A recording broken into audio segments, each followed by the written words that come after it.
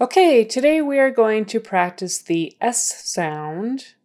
The S sound can be tricky even for native speakers. It should sound like this. S. So a very skinny stream of air should be coming out the front. If you lick your finger, S. You should be feeling it come forward in front of you like this. You don't want it coming out the sides. So S.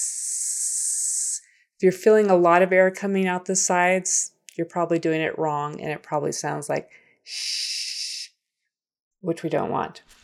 So make sure that your tongue is, let me show you with Mr. Mouth here. Make sure that your tongue comes right up here behind the top teeth. Can you see that? Okay. Right up here behind the top teeth. If you notice up here, there's some bumps here. It's called the alveolar ridge. It's that kind of hard, bony area right behind your top front teeth. So that's where your tongue is supposed to hit.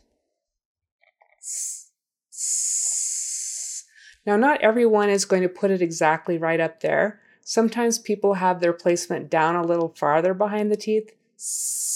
It can still sound okay as long as your tongue doesn't come out through the teeth, which will sound like a TH. So we don't want TH for the S sound. We want S. Nice and skinny, coming forward. If your tongue is too far back, like maybe it's around here somewhere instead of up close to the teeth where it should be up here, then you're going to get a funny sound and the air is going to shoot out the side like I mentioned earlier. Shh, shh. So make sure it comes forward. Nice and skinny. And Z is the exact same thing, only with your voice on. Z. And we'll practice that another day. But okay, let's work on the S sound in words and make sure you're saying them with a good S and not a Z or a TH and not a SH. Guess I should tell you about the SH. If you put your tongue too far back and up near the top, shh, you're really going to get a shh, SH sound. So we don't want TH. We don't want Z.